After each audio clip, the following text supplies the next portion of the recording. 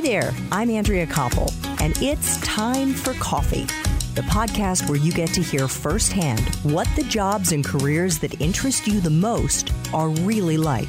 Hey there, Java junkies. If you're interested in branding or marketing or entrepreneurship, this is the episode for you, my friends, because my next guest is all of the above. And like me, he started his promotional marketing company sitting at his kitchen table. And today he employs 70 people with offices all across the U.S. But before I introduce you to Larry Cohen, I want to make sure you've signed up for the Java Junkies Journal. That's our weekly newsletter that gives you a one-stop shop way of learning about the 5 episodes we're going to be dropping that week and the guests we're featuring. Just head over to the Time for Coffee website at time4coffee.org and sign up. It's right there on the homepage. Now grab your branded mug and take a chug of a hot and seasonably aromatic brew of your favorite caffeinated beverage, because it's time for another caffeinated career conversation. And my guest today is Larry Cohen, the president and CEO of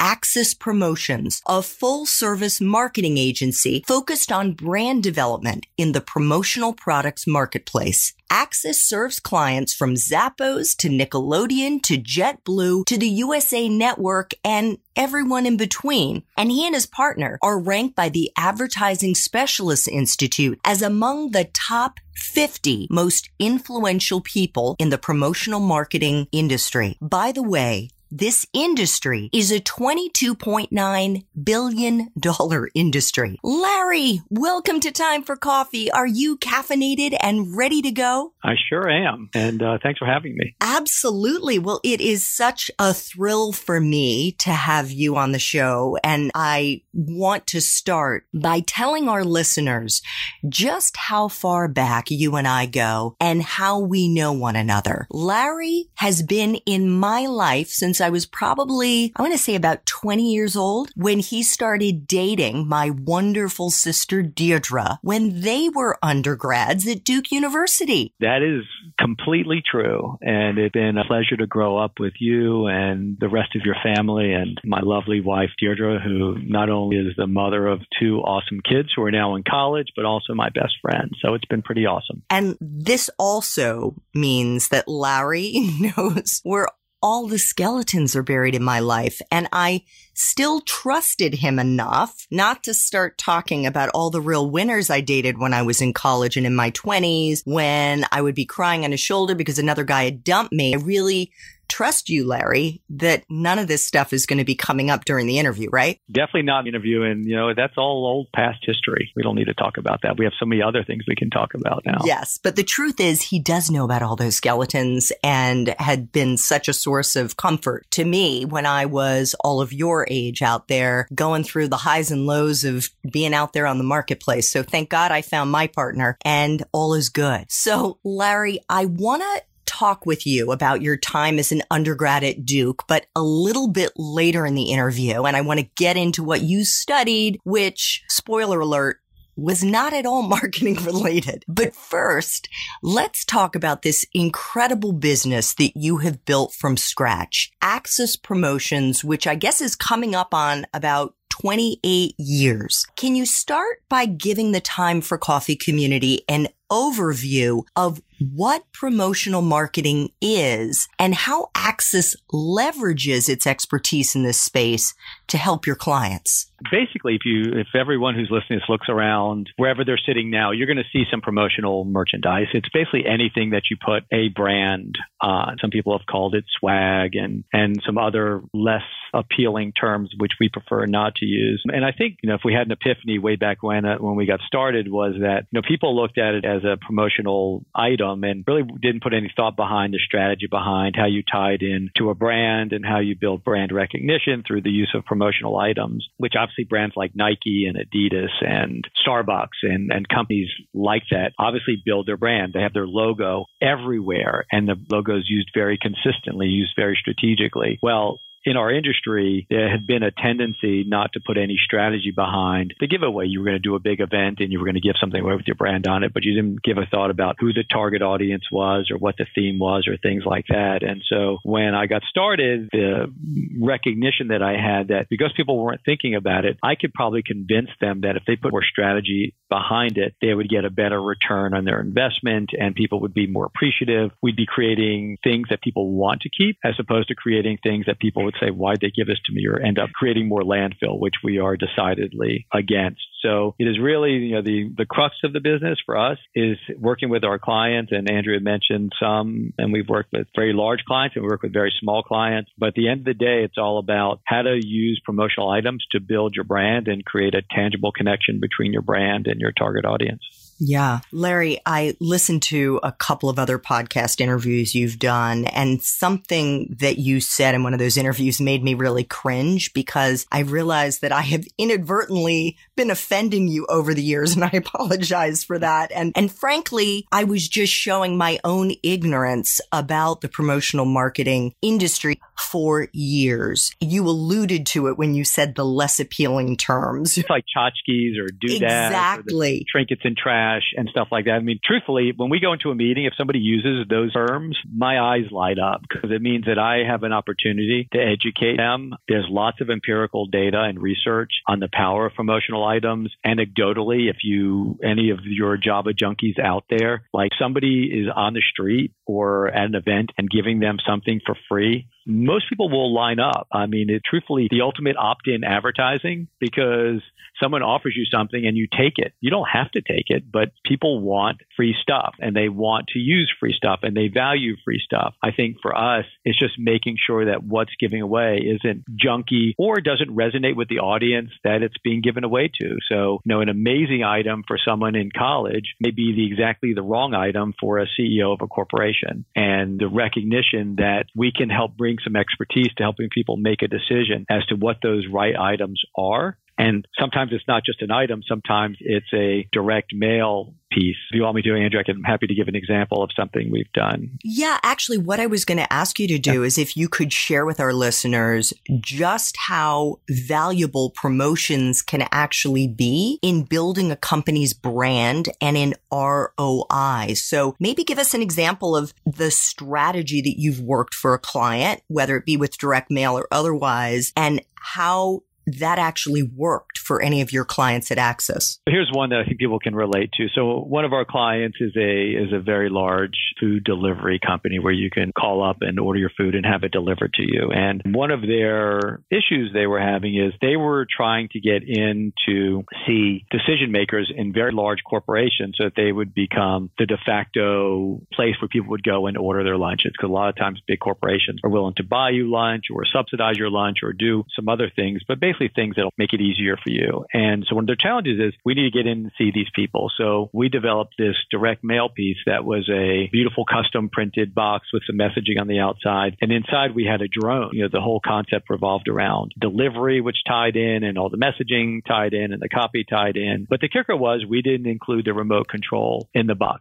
so that people got this great drone, but they did not get the remote control and they had to agree to meet with the salesperson. We know from our clients that they closed the biggest deal they ever closed based upon this direct mail piece that got them in the door to see people. And we have been doing stuff like that really almost since the beginning. And it could be everything from companies like that to we work with a lot of media companies, helping them get more face time with their advertisers, to the fashion world where we're doing gift with purchases. So if you go into a department store and you buy perfume and they give you a free gift or a free toiletry bag or a free cosmetic bag or things like that, oftentimes that is us making those things. And the free gifts sometimes can help people make the decision between buying one cologne or one perfume versus the other. So it's an aggressive marketplace out there that people are trying to kind of cut through the clutter, and the promotional merchandise can really help people do that. Something you said in, again, one of these other podcast interviews, Larry, really stuck with me. And it's that promotional marketing is one of the only parts of the marketing industry that actually touches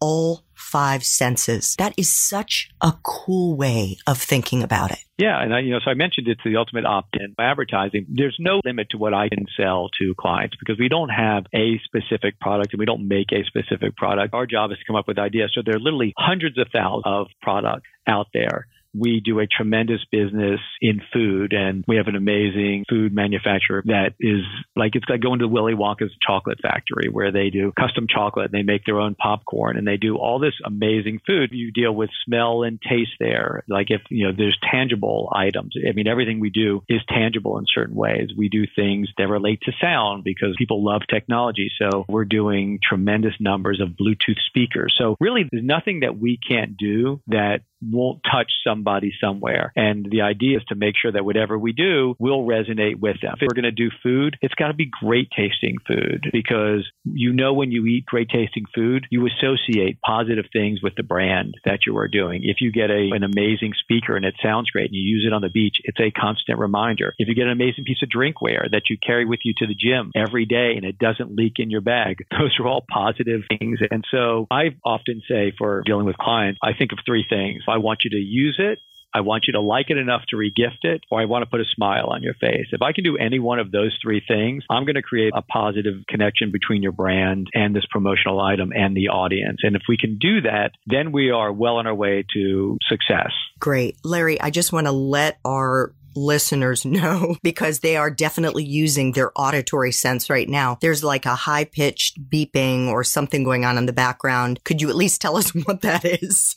Well, this often happens. I'm located in New York City, very close to Fifth Avenue. And oftentimes it is either trucks coming by. Don't be surprised if you hear a fire truck come by. It's just the sounds of the city. Great. Okay. Sorry about that. No, hey, this is the real world. Before I ask you about how you started Access from your kitchen table, which is, by the way, where I work most of the time on Time for Coffee. Could you talk to those T4C listeners who are still in college, like your sons, Jake and Dylan, or maybe just graduated and are thinking that, maybe I'd like to get into the promotional marketing industry or just the marketing industry. From your almost 30 years in this industry, Larry, what are the qualities of the kind of young professional who would be well suited to this line of work? Do they need to have creativity like oozing out of their pores? I don't think they have creativity oozing out of their pores because I'm creative in one way, yet John, who's our graphic designer, is creative in a completely different way. So I think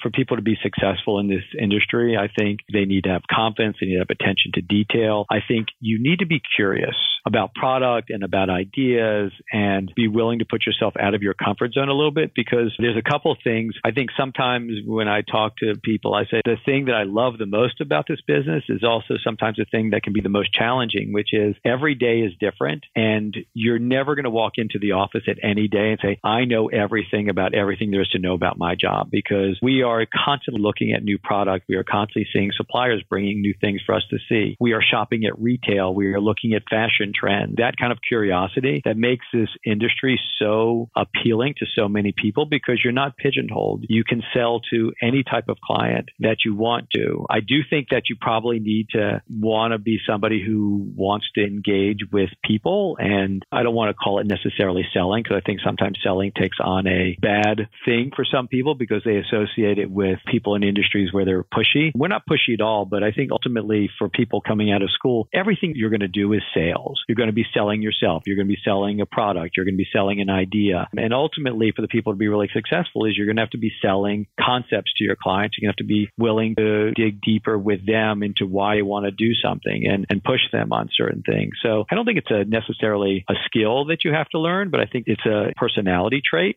that makes people successful. So they need to be comfortable interfacing with other people for sure. That's like absolutely foundational to breaking into this industry.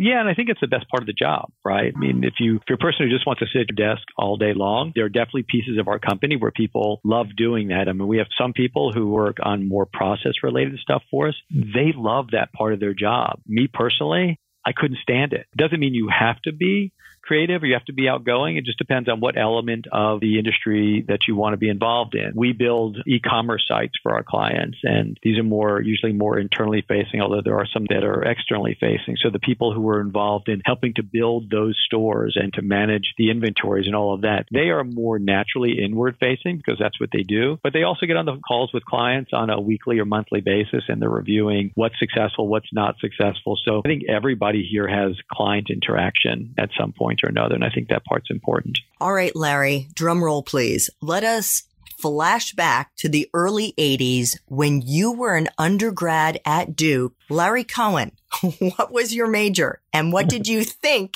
you were going to do when you graduated? I was pre-med and I was a poli-sci major, so definitely not completely linearly focused on being a doctor, but was 97% sure that's what I was going to do. I was an EMT on a rescue squad. I worked in hospitals. I helped with autopsies, and I loved all of that stuff. And I had amazing mentors my whole life and took the MCATs and got accepted to medical school. And as I was trying to figure out which school to go to, I had reached back out to some of my mentors, and the mentoring didn't end because they started saying, look, the profession of medicine is really changing, and we hate to tell you this, but we're not sure we would do it again. And so as a person a few weeks away from graduation, that was shocking to me because I knew that once I went to medical school, I was going to have another 8 years of education and internship and residency ahead of me. And it really gave me pause to say, why am I going to do this? And if the mentors who I really trusted were telling me that they wouldn't do it again, is this the path I really wanted to go down? And so I decided to defer for a year, was very lucky to have parents who were really supportive of that decision and not pressuring me into going down that path. And also supportive, very lucky to have an amazing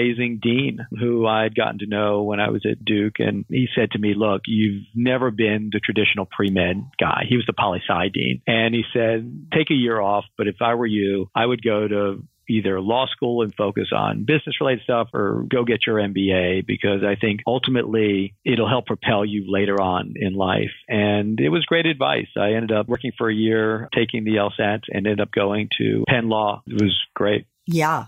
Before I get into post-college time for you, Larry, could you quickly just give Java Junkies an overview of any of the extracurricular activities that you were involved in that in hindsight you think actually were skills that you were honing that were useful to you once you got out into the working world? One, I grew up in a family that was pretty entrepreneurial. And I think that may not be extracurricular, but my family, as I said, was entrepreneurial. And they gave my brother and I opportunities as young kids to go out and sell or learn how to negotiate things. And Andrea, if you want me to go into any stories there, I'm happy to do that. Yeah, I think that would be great because I also think, and I'm so glad you brought that up, that there may be things that are happening in your life right now that you don't think of as being apprenticeships or training or whatever, just because of maybe the family business or an uncle or an aunt or somebody that you come into contact with who is in an industry and you're just soaking it in through osmosis. So my dad started his own company, and I was working for him one summer, and he pointed out something out in the field. And he said, see that big water tank out there? He said, that's worth a lot of money. And I know it's been sitting there for a long time, and I know they want to get rid of it. He goes, I could buy it and sell it, but how about why don't you do that? So I'll tell you who owns it, and I'll give you 3 people that I think would buy it. And I'm going to give you a range that you should buy it for, and I'll give you a range of what you should sell it for. But once we do this, the rest is up to you. And so one, I called the person who owned it, and I negotiated it. And then I got on the phone and pretty quickly sold it and ended up as a 15 or 16 years old and made like $3,000 on this. But the point wasn't the money. And the point for my father was getting the confidence enough to call a stranger and offer to buy something and not accepting what they first want to sell it to you at. And then calling and negotiating the sale on the other side. And I look back at the success of where I am today, and those types of lessons that he taught me, like giving me those types of experiences, were invaluable. I also watched him in his business help people out when they needed help and lend people money when they needed money, not with paperwork and not with anything else, but other than a handshake. And I think about those things all the time. It's experiences like that, and which led me to my next kind of extracurricular activity, which was amazing at the time because I was actually the Coors beer representative at Duke University. I was hired by Coors and the local beer distributorship to sell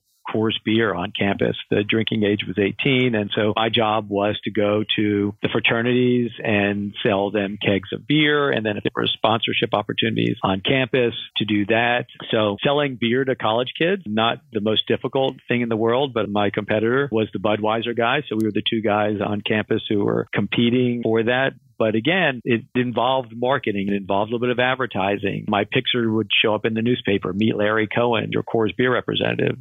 Basketball players used to call me Mr. Coors. People out there who are listening, the only reason I got that job is because I was playing tennis and met a guy. And he said, "What do you do?" And I said, "Well, I go to Duke." He goes, "Oh, funny you should mention Duke. We're looking for a beer representative." And because I stopped and talked to him, because I was outgoing, because I was willing to have a conversation with a total stranger, it turned into a really well-paying job for 3 years of college. It's amazing to think I've known you 35 years. That's the first time I'm hearing that story. Larry, I want to switch to when you started Axis. I've already alluded to the fact that you started it at your kitchen table. And in addition to cooking lots of delicious soups, because Larry's a great cook, by the way, you started, correct me if I'm wrong, with an idea to sell binoculars at sporting events. Was it to sell them to the NBA? Yes, and I was actually still an attorney at the time. So fast forward, went to Penn Law, graduated, was working as an attorney and had this idea. And again, I didn't know there was even a promotional product. And I just knew that I go to athletic events and they give away stuff. And I was thinking, well, wouldn't it be great if someone gave you a pair of binoculars? Now, it doesn't have to be the most amazing pair of binoculars, but anything to improve your viewership of the game. So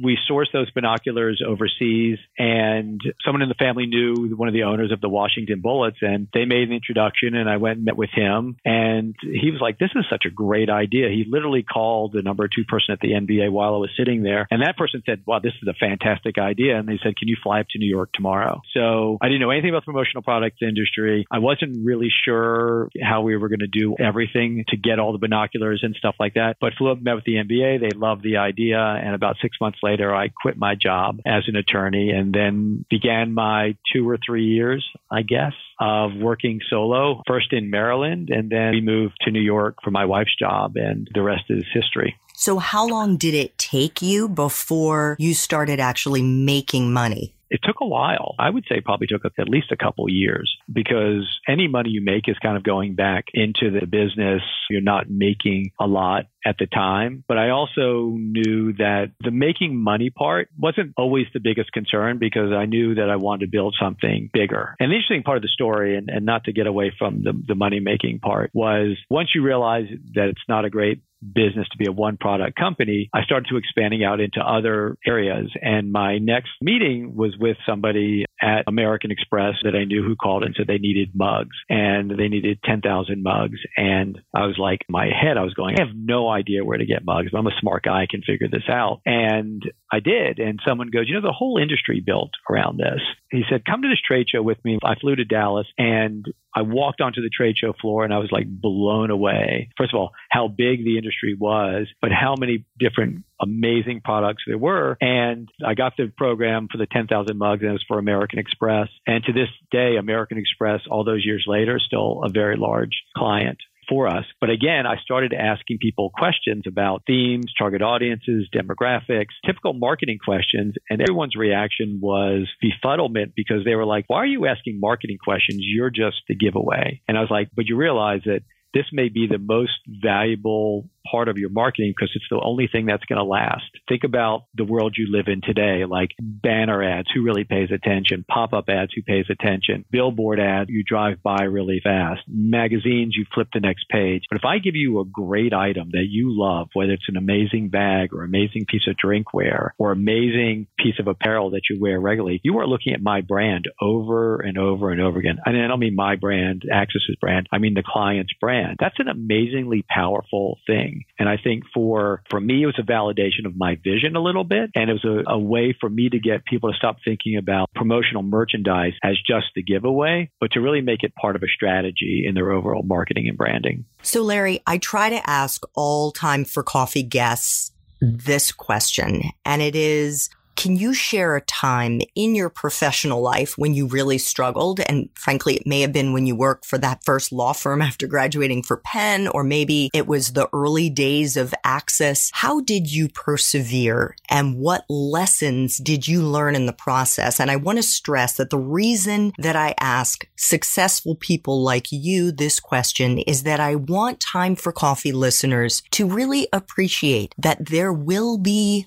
ups and downs in their professional lives as well as their personal lives. And this is normal, and not to see it as a failing on their part, but rather something they should just get mentally prepared for, because more often than not, what's going to happen is you're going to come out stronger as a result. I would say for me, that period of time, I mean, the low part was when I decided not to go to medical school and really trying to figure out what I was going to do. Keep in mind that if you have the luxury of being able to zig and zag and try new things out and not feel like everyone's expecting you to go from point A to point B to point C to point D, life doesn't really work that way. So here I went from making a really frothy salary as an attorney to go and making zero, right? Risky time in a life, but didn't have kids, and at that point was married and had a wife who was supportive. But again, when you're sitting there every day by yourself trying to figure it out, there's a lot of low moments in those periods. So it's just part of the journey and it's part of the continuum. And even when I started the company, there were so many other things that I was doing, one, to make money, and two, to test out and validate what I was doing, that it wasn't just, I'm going to start this company and I knew exactly what I was going to do. I was testing new messaging. I was testing new things. I knew I didn't want to be the person who was selling just this one item all the time. And look, we are about a $50 million a year company now. We have lots of employees. I mean, there's still low moments in the business. And there were times where we were in Soho when 9/11 happened. So we were not very far from there. And we didn't know what business was going to be like after that. Amex was one of our biggest clients. The part of the tower was destroyed. I mean, you have to be flexible. You have to be dedicated. You have to work hard. But you also have to have a vision that's going to propel you through those things. I am very fortunate that part of my personality trait is my glass is almost always filled with kind of positive energy, and anything negative, I want to deal with it. And then I want to keep moving forward, because I think negative energy is just a big time suck and doesn't really do anything. So I try to focus in on the positive aspects and then try to really focus in on what it's going to take to get from the next point that I am shooting for. I love that, Larry. I love having an attitude where the glass is almost always full or overflowing. And I can totally validate that as somebody who's known you for 35 years. I have never seen you sweat the small stuff. You are always somebody who's just radiating positive energy. So it's another one of the reasons I love being around you. Final Time for Coffee question. If you could go back to Duke and do it all over again, but based on the wisdom that you have now, what advice would you give yourself, Larry? I probably would have taken some different classes. I don't think I would have changed anything that I would have done in terms of my career. Again, I was pre-med, so I was really focused in on my grades and everything else. And I think I took some classes that were like, I look back and I'm like, why did I take that class? And I probably took it because someone said it was an easy A, or I didn't want to have to do these things. And I probably would have pushed myself a little bit harder to take classes a little bit more out of my comfort zone and maybe take them and not care as much about grades. Looking back, there are definitely things that I would have taken differently. And there may have been some clubs I would have gotten more involved with. Looking back now, it would have been great to be involved in the marketing club. And I'm sure there's plenty of those at different universities. And I know Duke now has a group that helps plan the events on campus. So I could look back at things that interest me now that I would probably try, but I wouldn't change a whole lot about what I did, because they made me who I am today. And I think if you start picking apart all the things negatively or positively, you'd be a different person. And I'm kind of happy where I am in life and family and everything else. And I'm happy to say that I'm happy, which is great.